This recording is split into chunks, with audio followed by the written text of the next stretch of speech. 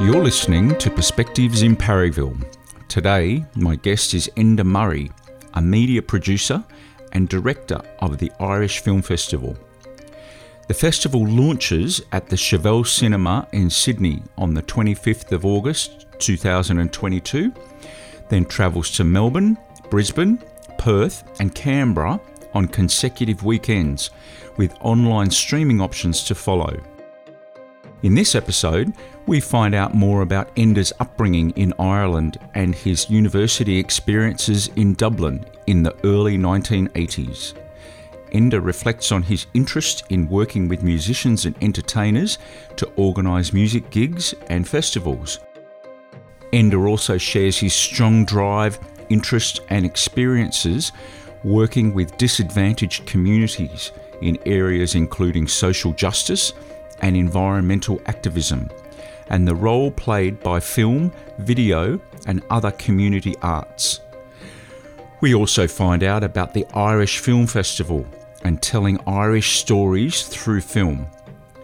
Enda reflects on his early inspiration for creating the festival and getting a conversation to happen in Australia about Irish issues. We find out about the various day-to-day practical tasks of planning such a film festival, including interactions with film producers, directors, distributors, cinemas and sponsors, as well as responsive and ongoing coordination of the festival team, largely made up of community volunteers. Enda offers insights into the conventional film festival cinema experience, as well as the various challenges and opportunities of increasingly popular online streaming options.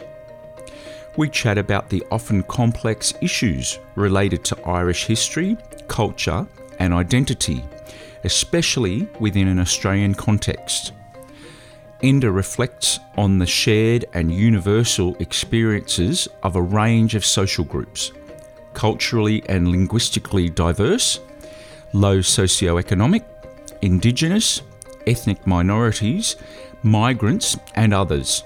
We explore the value of ethnic film festivals in providing an important community voice that helps to connect with culture, as well as facilitating broader connections, conversations and cultural exchange. Here's my conversation with Enda Murray.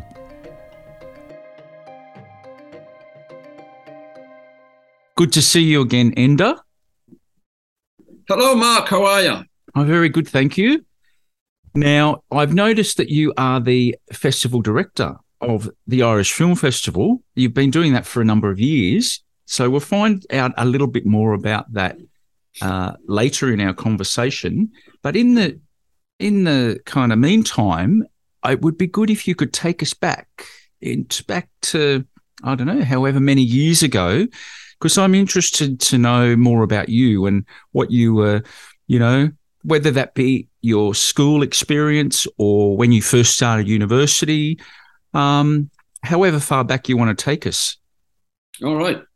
Hey, well, I'm from a big family, very big family in just north of Dublin, place called Drogheda in Ireland. And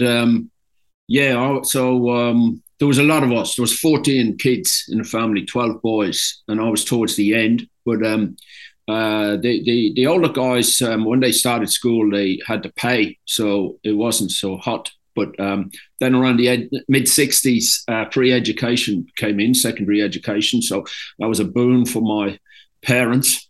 And we tended to, my parents were very conscientious about the education. So a lot of my older brothers actually went to college or university, and we went to Christian Brothers schools first of all, which was tough enough. Like it was, like looking back now, they no budget. It was like I know, 33 kids in a class. And then I headed off to university, Trinity College in Dublin, which unfortunately I was very young and I chose to do science, God knows why. And I didn't really like it, but I persevered. And were you interested in science when you were at school? I'm assuming there must have been some sort of interest for you to choose it, or I was, but I really had no idea about jobs or how this was all going to work. And at the time, late 70s, early 80s, Ireland was just really on its back. It was the economic situation was really bad, and into the 80s, then there was that was recognised as a big time for emigration. So when I got to the end of my university degree, I think I had one meeting with a careers person, and they just said, "Look, go to England." But I really wasn't suited to the science. So I did biology, and so I kind of rambled around for a couple of years, and started doing work for the Dole program, which included some video. And I was a music nerd. One thing that I learned at university, two things. Just one thing, yeah. Oh, two things. What were they? Well, they weren't biology, believe it or not. One thing was putting on gigs. So I started putting on gigs, music gigs, and working with the entertainment guys. And then when I went back home to my small town, I actually started putting on gigs there too. And the other thing was got really involved with community action and social justice. So that kind of informed when I started being a bit more political and activist. So when I went back later on as a teacher at uni in Australia, that was one of the things that I realised that that my education per se was not in the subject that I went to. My education was in a broader education of meeting people who had got these skills, and then gave me the confidence to have a go at putting on gigs, and then also this idea of social justice, which would have been certainly kindled by my mum, but certainly that was something that I picked up and ran with, my point was that when I went back to teach at Australian universities, I felt that side of the university experience was not nearly as strong as it had been years ago. So look, I'm just thinking it must have been like the late 80s, mid to late 80s in England that you were kind of talking about. I'm just wondering, what was that like in terms of social? There was a lot happening around that time. So I went to university in Dublin. And, yes. And it was late 70s, early 80s. And, yes. And then you Dublin graduated. I graduated in 82. So I finished. But Dublin was very rough. A lot of heroin, just this kind of beginning of heroin with working class communities, and Dublin was decimated. So things were very rough at the time. So I picked up on. Didn't you say you got a job, or no? Something you mentioned England about the biology or the science, or maybe I misheard. No, I never got a job with biology. I went to England. I started doing some writing for music papers, and then I went, and then I started doing a video. The work for the Dole. Okay. Yes. Video, and I thought, hey, I'll go to England. More personal issues as well, but I started doing training in England, and I got a place on an MA at St Martin's School of Art in Covent Garden, and I paid the princely sum of £1 for my first year there, and that was thanks to Ken Livingstone, Red Ken Livingstone, who was the chair of the Greater London Council at the time, and they were encouraging unemployed people to get educated. So again, I suppose feeling from a big family in a small town, a bit of an outsider, and so I was delighted, that this idea of getting an education, for pretty much for nothing. I thought that that's a good thing. It's helped me along, and I then would like to help pass that on, help other people. So I did the MA in St Martin's, and by that point I was looking at working in film and community arts, and so that's I'd left the biology behind. So then what kind of, when you graduated from the MA, was there work available, or what did you do once you? Yeah, so I had started working with the Inner London Education Authority, so that's another kind of learning experience, and I was working in youth clubs and around the kind of rougher part of Islington in North London, the estate where Johnny Rotten grew up, actually, and I was very interested then in started getting interested in filmmaking and documentary, and I got what my mum would have called a real job then with Coventry, the City Council in Coventry, as a community arts worker, doing video in a community arts centre. So, yeah, a lot of the people I worked with in Coventry were people who were disadvantaged, young people who were disadvantaged, and Coventry again was a very rough spot. It is still a pretty tough city in the Midlands in England. But at the time, it was suffering from the death of the car industry, and also the riots, the racial riots that had happened in the early 80s in pretty much everywhere in England, but in Coventry also. So got to meet some really good people.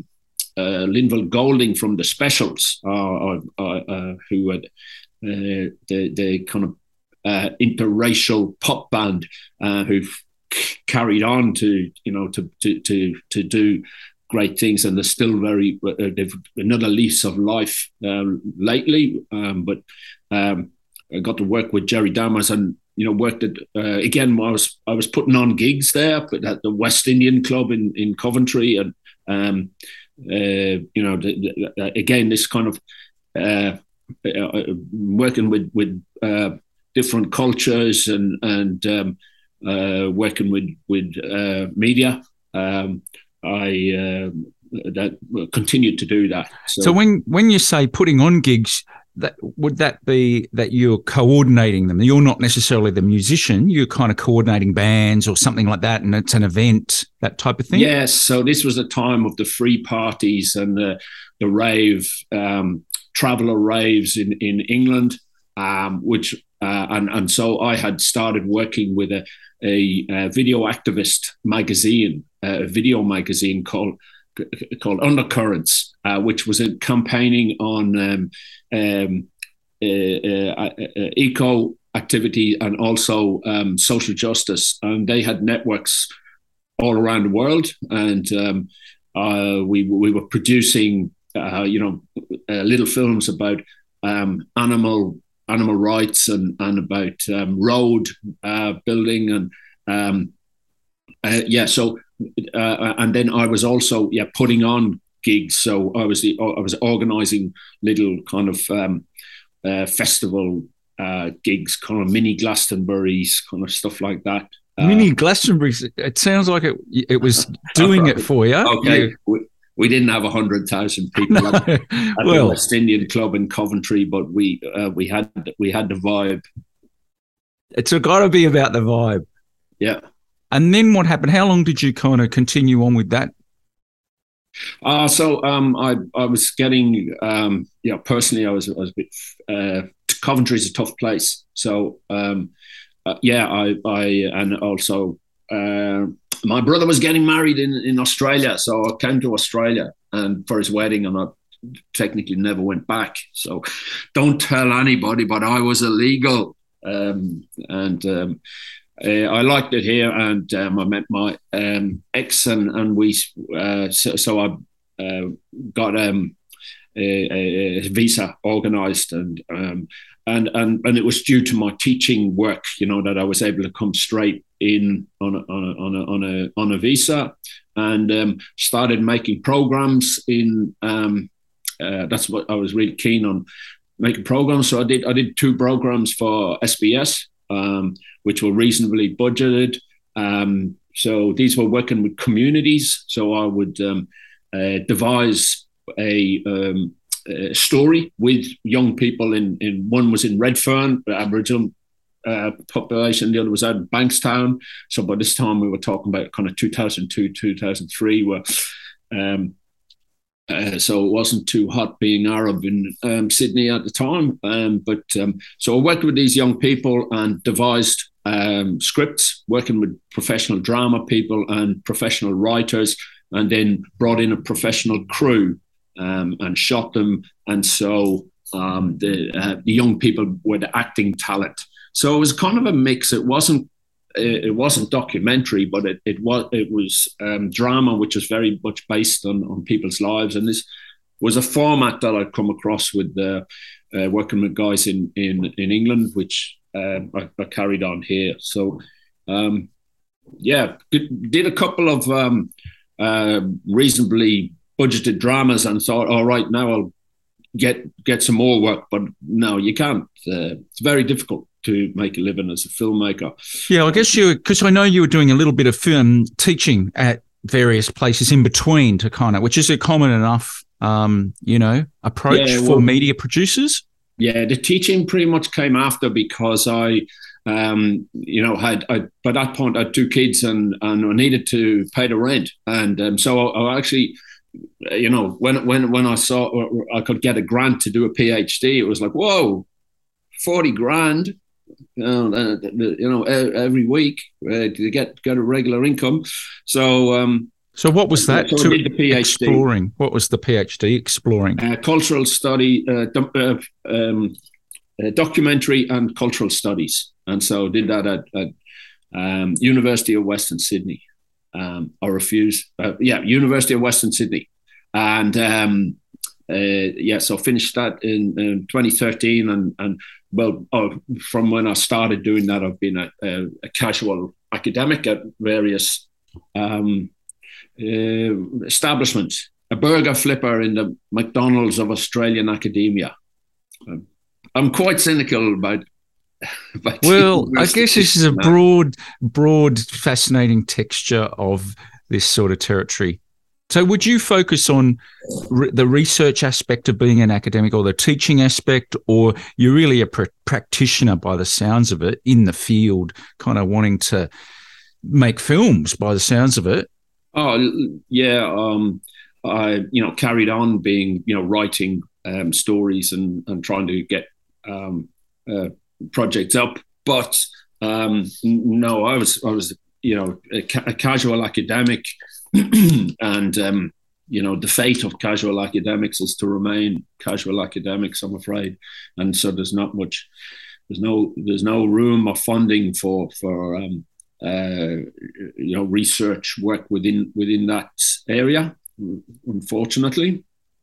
Yeah, so I finished the PhD in 2013, and I was teaching documentary, media studies, communications in various universities around Sydney.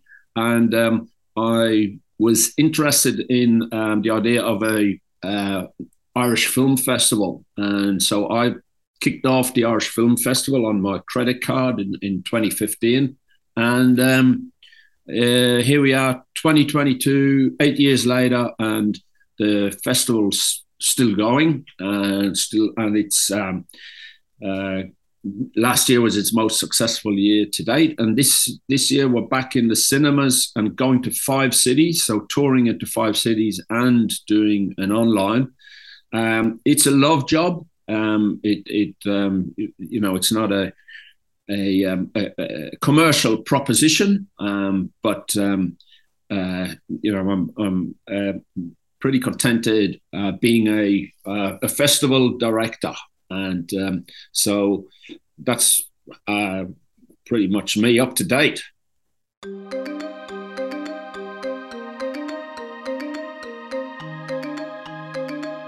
You're listening to Perspectives in Parryville.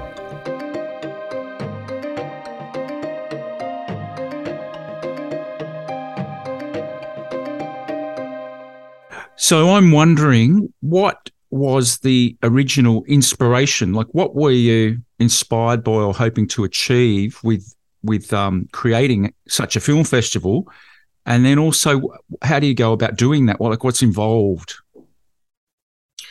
Yeah, so look, I'm going back to times in London, and I was quite involved. You know, I'd been looking at Irish women playing football. That was when I came over here first, I had this project in mind, and then I worked with Jamaican guys in Coventry. With the history of sound systems. And then also I was working with Punjabi kids, a lot of Punjabi kids in Coventry. And they were, at the time, they were big into Bhangra, which is like a kind of a party, very drum-inspired Punjabi music. And one of the things was pulling this threads was looking at migrant communities and immigration. And then I realized, this was, it's a primary motive in terms of an immigrant's life is this duality between Ireland and Australia, where you come from and where you've ended up, and so I'd started exploring this, and I remember going to the London Irish Film Festival, and there was a great debate there between two filmmakers. One was Neil Jordan, who has done a couple of Hollywood films, but probably best known for Mona Lisa, and another Irish filmmaker, Bob Quinn, who started off the Irish language filmmakers and was one of what was called first wave filmmakers in Ireland in the 70s. And I was fascinated by this conversation, and I thought, what a great event. And so a couple of years later in Sydney, I was thinking, wouldn't it be great to get that conversation happening again about Irish culture and Irish, music and Irish dance and the language, and how do you do that? And one of the things I thought was a film festival allows you to explore all of those different aspects of a culture, and also explore this position of migrancy, and which is pretty big in Australia, and so that was the inspiration to start the film festival back in 2015. So what's involved in running a film festival? Well, these films are contemporary films from Ireland, so I need to get a rundown on what's new. And so what I've been doing is each year going to Ireland to the Galway Film Festival usually, which takes place in the summer in Galway in the west of Ireland, and it's where a lot of Irish filmmakers will come to. It's got a lot of kind of small to mid-sized Irish films will aim to debut there. So that's where I'm getting to see new Irish films. I'll also keep an eye out on the Cork Film Festival in November and Dublin Film Festival in February. And I also work with an agency called Irish Film Institute in Dublin, who promote Irish films internationally. And so they helped me to get in touch with the producers, sometimes of the small films, it might be a distributor of the medium films, or it might even be a sales agent for the bigger films that will have a sales agent, and then they will sell to distributors in places like Australia. So I need to get my Mr. Columbo hat on and do a bit of investigation and navigate that territory. Navigate the territory by the sounds of it. Yeah, and so you find these who is the gatekeeper for the films, and then you've got to haggle with them. Sometimes if it's a small filmmaker like this year, I'll be talking directly to maybe 5 or 6 of the actual filmmakers. And if it's a small filmmaker, they're usually very keen to get the work screened. Mm-hmm. But then at the top end, there might be films where they're going to get a release. So a good example is Colleen Kuhn, the Quiet Girl, this year, which is actually going to get a release in September in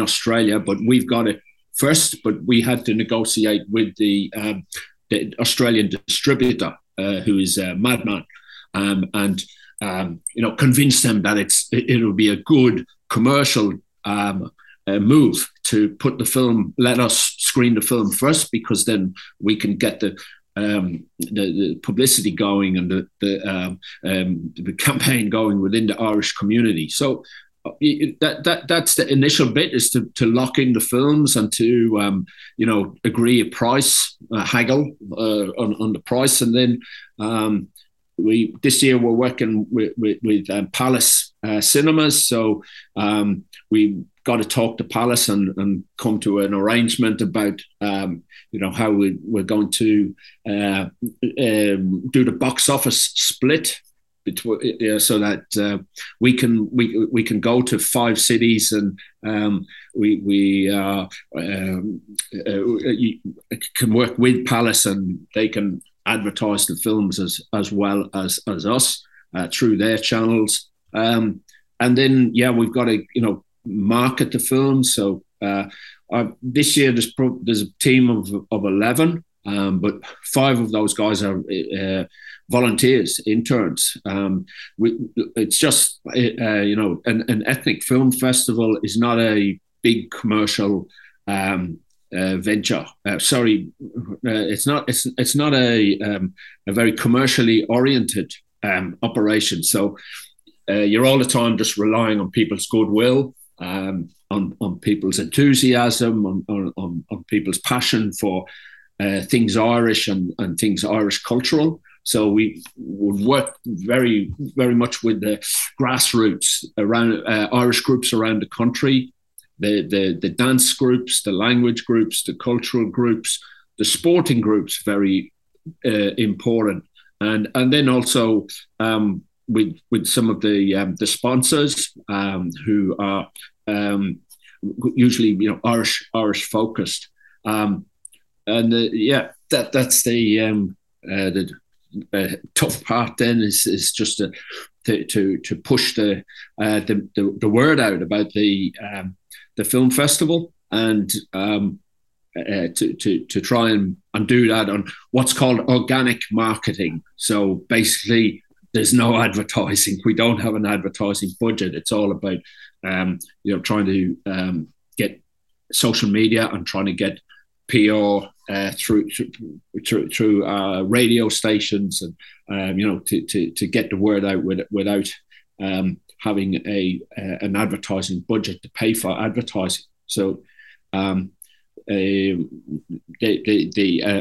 on the actual night of the film festival itself, to go there, and we organise a opening night party on our opening night, which are well known for great hilarity and celebration. And we've got Irish music, live Irish music there. That's kind of when it all pays off, when you get to meet audiences, who meet the people who are coming to the festival, and people tell you how much they enjoyed the festival. So that's a big satisfaction for me to bring these stories from Ireland and to get these conversations going about Irish politics and Irish language and Irish culture. So I suppose in Australia, there's my own feeling is that we're not really represented, and considering the background, with anecdotally 30% of Australians have got some Irish. That's a lot of people, and historically, the Irish people have come to the fore.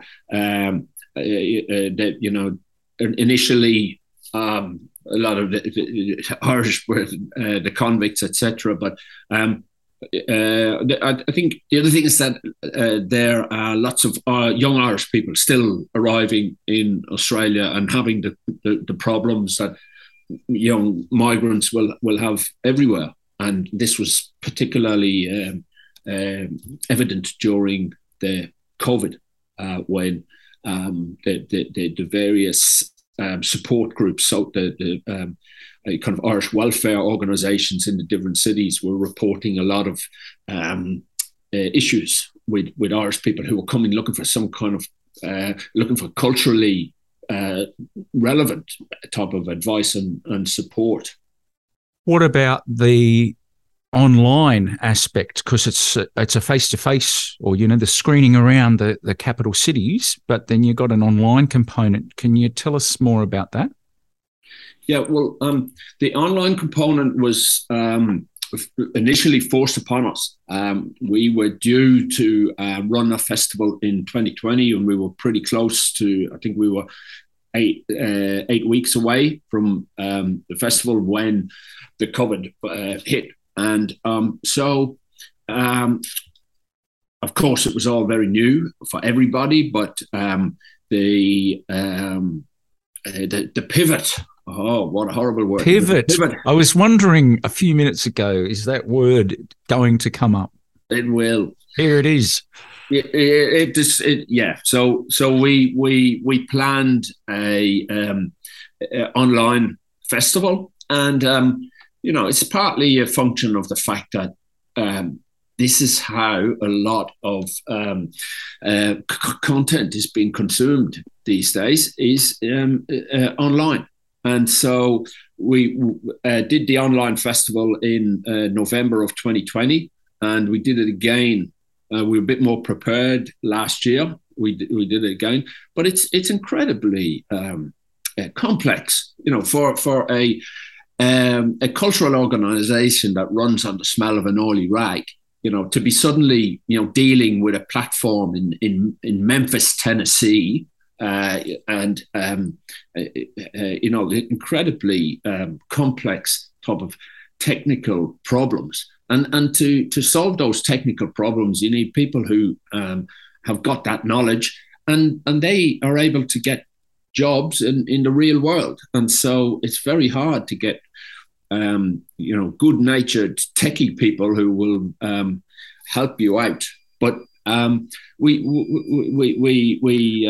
we found last year, especially, during COVID, that there was a huge amount of goodwill, and we were pretty clever in terms of how we worked, and we just had fantastic teams of people who worked very hard for very little financial reward, who got the festival off the ground. So, yes, we worked with a streaming platform who were in the US, which all kinds of throws up all kinds of issues. When you're having your busiest period between 6 and 9, they're knocking off at 2 a.m. So that's one pretty straightforward issue. This year we're going to be working with a platform in New Zealand, so a bit closer, but it's still the technical issues in terms of back ends of websites and coding. Oh my God, I don't understand a lot of what goes on, but you just got to trust in the people that you're working with. So yeah, I think it's difficult because it's all done on a minimal budget, so it's hard to find people with that knowledge and experience. But we are still doing an online component this year, as well as in the cinema, and that's because we've had such a response from people who either they're in Whoop Whoop and not near a cinema, or else they're in the suburbs and they've got kids and they just can't make it in to a cinema. Or there's other types of access issues, but we've had a lot of requests from people to keep it online. The other, I suppose, thing for me is that at the back of my mind, I'm thinking this is where a lot of film festivals are going. That there is going to the audiences. They've bought the big TVs, they've bought the great sound systems, they've got the nephew or the grandchild in to show them how to work out the computer stuff, how to get the films, and so they're all ready to go. And we're still seeing the COVID is still rampant. People, I don't know if it's confirmed whether audiences have returned 100% to what they were before COVID. But I suspect that for film, a lot of people are going to continue to want to see film in the comfort of their own homes. So Australia, and of course you got to throw in the fact that Australia is such a enormous country that it makes sense that if you can get a film and put it on a platform, then people in this vast country, all ends of it, can see it, and it's such a ground deal breaker, to be able to reach Irish people in far-flung places. So that's why we're going with the online again.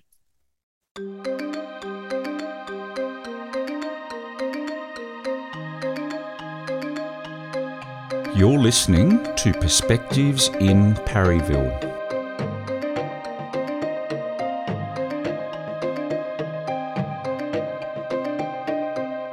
So what sort of issues, apart from what is Irish culture, but what sort of issues are brought up in some of the films, or all of the films? And then what's the aim, or why is this sort of event a good thing? What does it contribute? So I'm glad you asked me that question, Mark, because it's something that I have thought about in terms of why do we need ethnic film festivals? And about a month ago, Gary Maddox, he's the film critic in the Sydney Morning Herald, he wrote this kind of tongue-in-cheek article, "Why does Australia need ethnic film festivals?" So I, being the director of the Irish Film Festival, that got me thinking, of course. So one of the things for us with the Irish Film Festival is that we've got, when we do our surveys, we find that we've got about 80% of our audience is Irish or Irish background. And compared to, say, for example, the Japanese Film Festival, when I speak to the director of the Japanese Film Festival, she tells me that they have 10% Japanese and 90% Australian. So I'm thinking, well, we've got 80% Irish. It's obviously important for those Irish people to be able to connect with their culture, and the next question is like, what is Irish culture? What what does it what distinguishes it from Australian culture? And the other thing that pops up there is this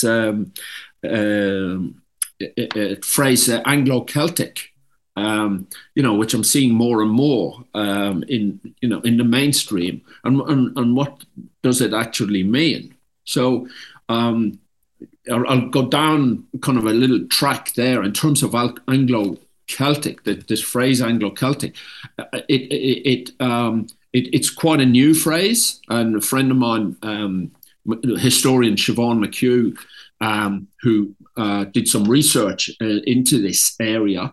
The first time that she saw it written down was in 1949, and it is I suppose, an indication that for the first 150 years of Australia's existence, the Irish were the underdogs, and the Irish were, according to a number of Australian writers, the Irish were the first ethnic minority. Now, of course, I should say at this point that this is to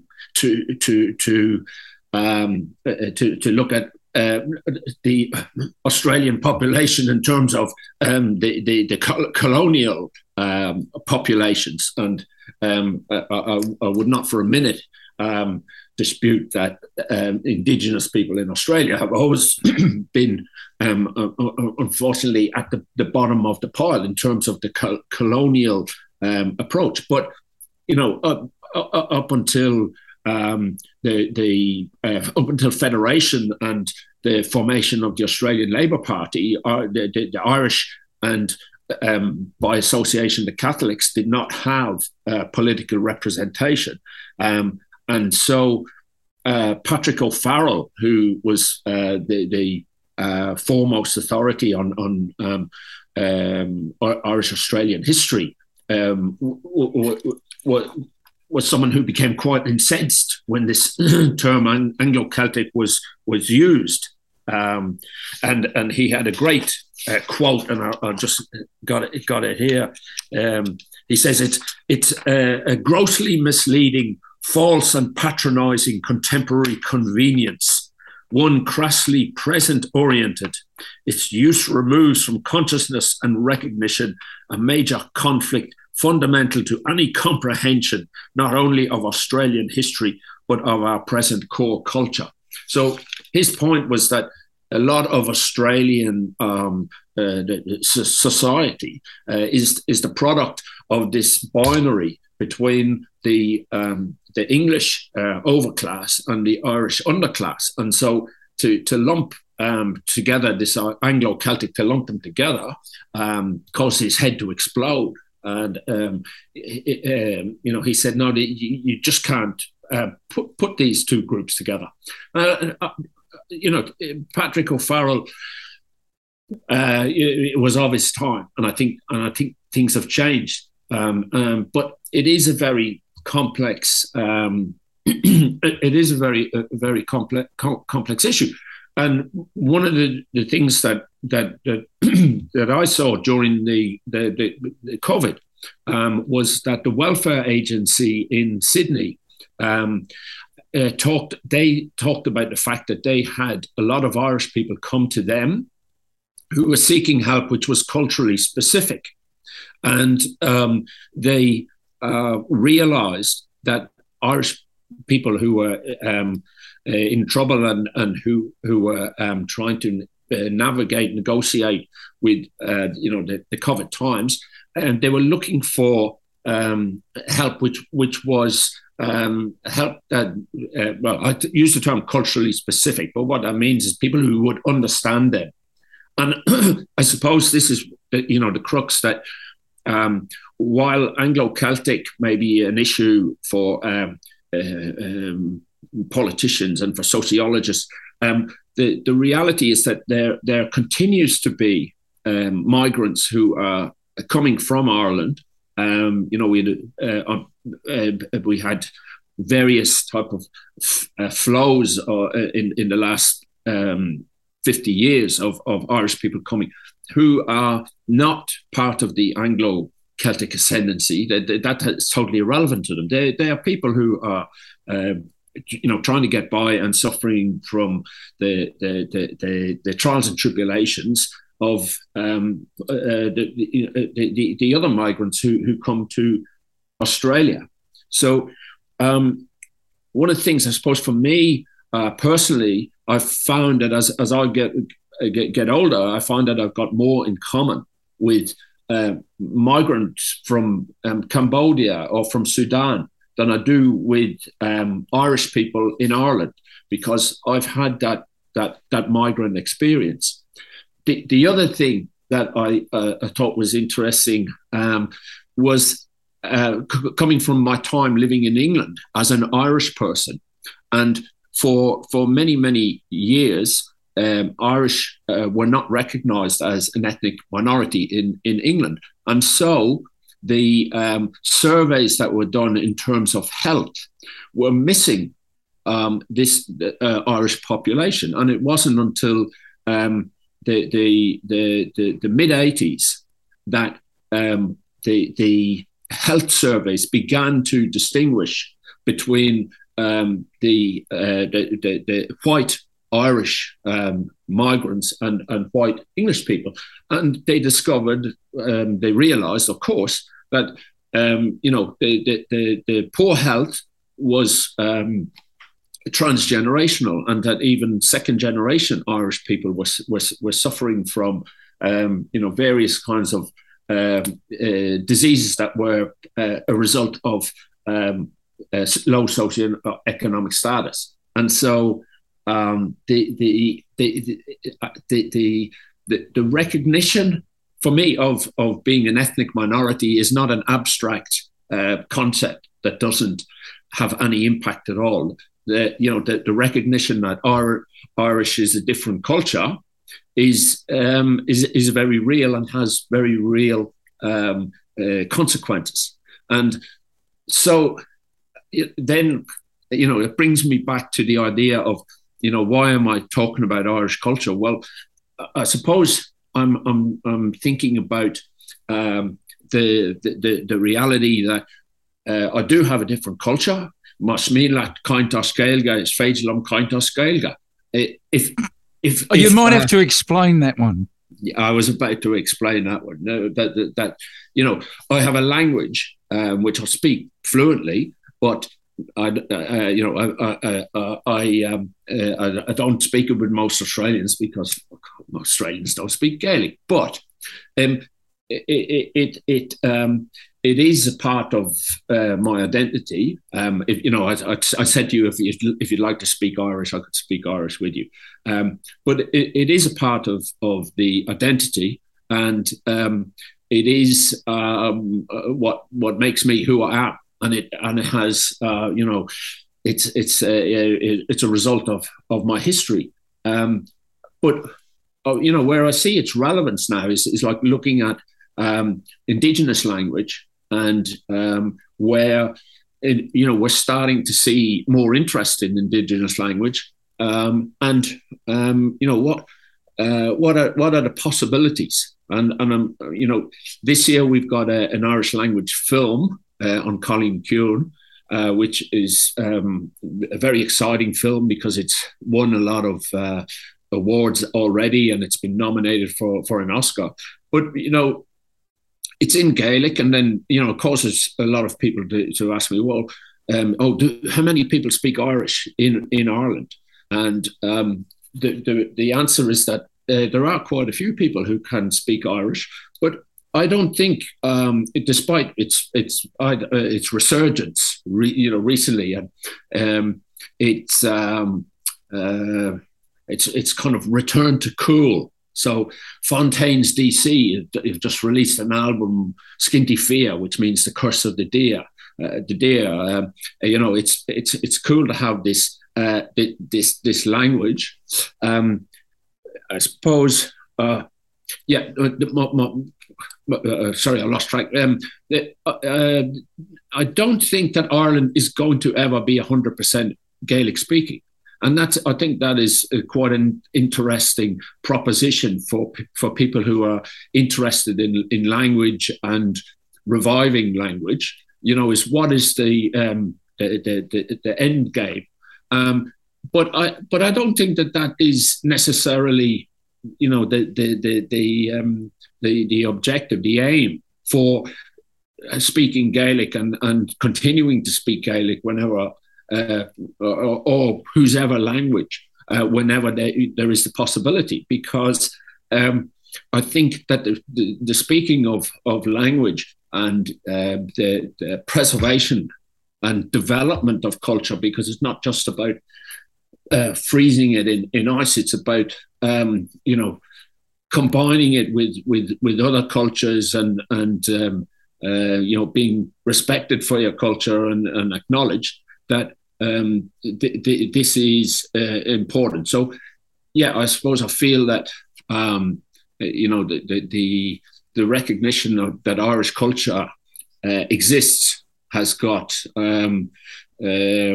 examples and has got lessons for other cultures. Oh, especially globally, like with this global voice that's happening increasingly each and every day, as like you were saying, with the different time zones, even the provider of the streaming service, just the practicalities that the world's becoming increasingly dependent on all the little bits that fit together. And then I guess an important part of that is one's identity or one's voice or one's, that whole big complex, I don't know, what is it, complex situation where, combining all the different nations and cultures on Earth. Yeah, I think it's important to kind of look at, how do we define ethnic minorities? And in Australia, it's culturally and linguistically diverse. Does that work? Does it work as a definition of a minority? I suppose for Irish people, we are anecdotally, we're a third of the Australian population, but in the last census, the last year 2021 census, the number of people who define themselves as Irish, which now has a definitive objective definition, which is if your grandparents were eligible for Irish passports, then you can denote you have Irish ancestry. So the number of people there was 9.5%, which is 2.4 million Australians. Now, that's not counting lots of other people who have a connection further back. So in a way, I suppose my own feeling would be that for such a large population of Irish people, it's not reflected in the kind of media that I see, or in the mainstream. So that again, that's something that I'll try and do with the film festival, is to impress on, just to educate people that we do have a language. It's a separate language, and I've had this argument last week with a marketing person who said, "Oh, isn't it called Irish, the language?" And I said, "Yes, technically it is," and we've had academics point out to us that we're technically incorrect in calling this language Gaelic. But my other experience, having been here for 27 years, is that when you say Irish language, some Australian people think that you're talking about English spoken with an Irish accent, and so the term Gaelic is very, I think, much more helpful in describing the fact that it is a separate language. So I think in terms of the Irish Film Festival, one of the things I love about the Irish Film Festival is that we're telling Irish stories, and we are supported, in our telling of those stories through film. We're supported by Irish government agencies, Screen Ireland and Culture Ireland, and unfortunately, I think Australia is lagging in that department. Hopefully, Australia is going to, for example, bring in some minimum cap in terms of streaming services to generate Australian content. Australia is lagging behind Europe, where this cap has been in place for several years.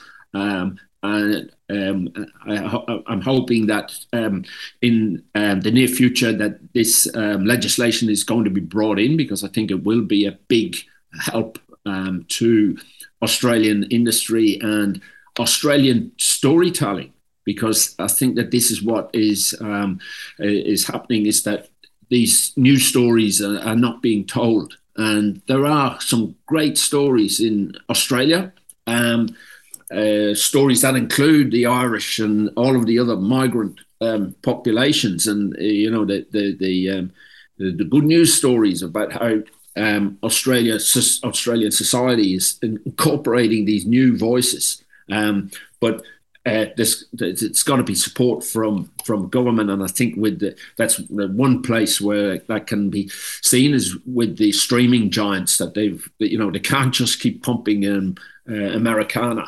into the Australian mixes. They've got to take responsibility and make some some content. So I like to continue to tell the Irish stories and to show, it can be done. We can tell our stories, and they're bloody interesting. If you want to check out the Irish Film Festival, strangely enough, we have a website, and that's called www.irishfilmfestival.com.au. You can see all of the information, the trailers for the films. I've done 10 Q&As with the directors, so that's added unique content. Our opening nights are pretty legendary. So we're starting in Sydney on Thursday, 25th of August, and then we're going to Melbourne, Brisbane, Perth and Canberra on consecutive weekends, and then finally we'll have an online festival from 30th of September to 16th of October. So irishfilmfestival.com.au. In this episode, I chatted with Enda Murray, a media producer and director of the Irish Film Festival. You can find out more about this episode in the show notes, including links to the Irish Film Festival and some of Enda's other media projects and initiatives. Thank you for listening to Perspectives in Parryville.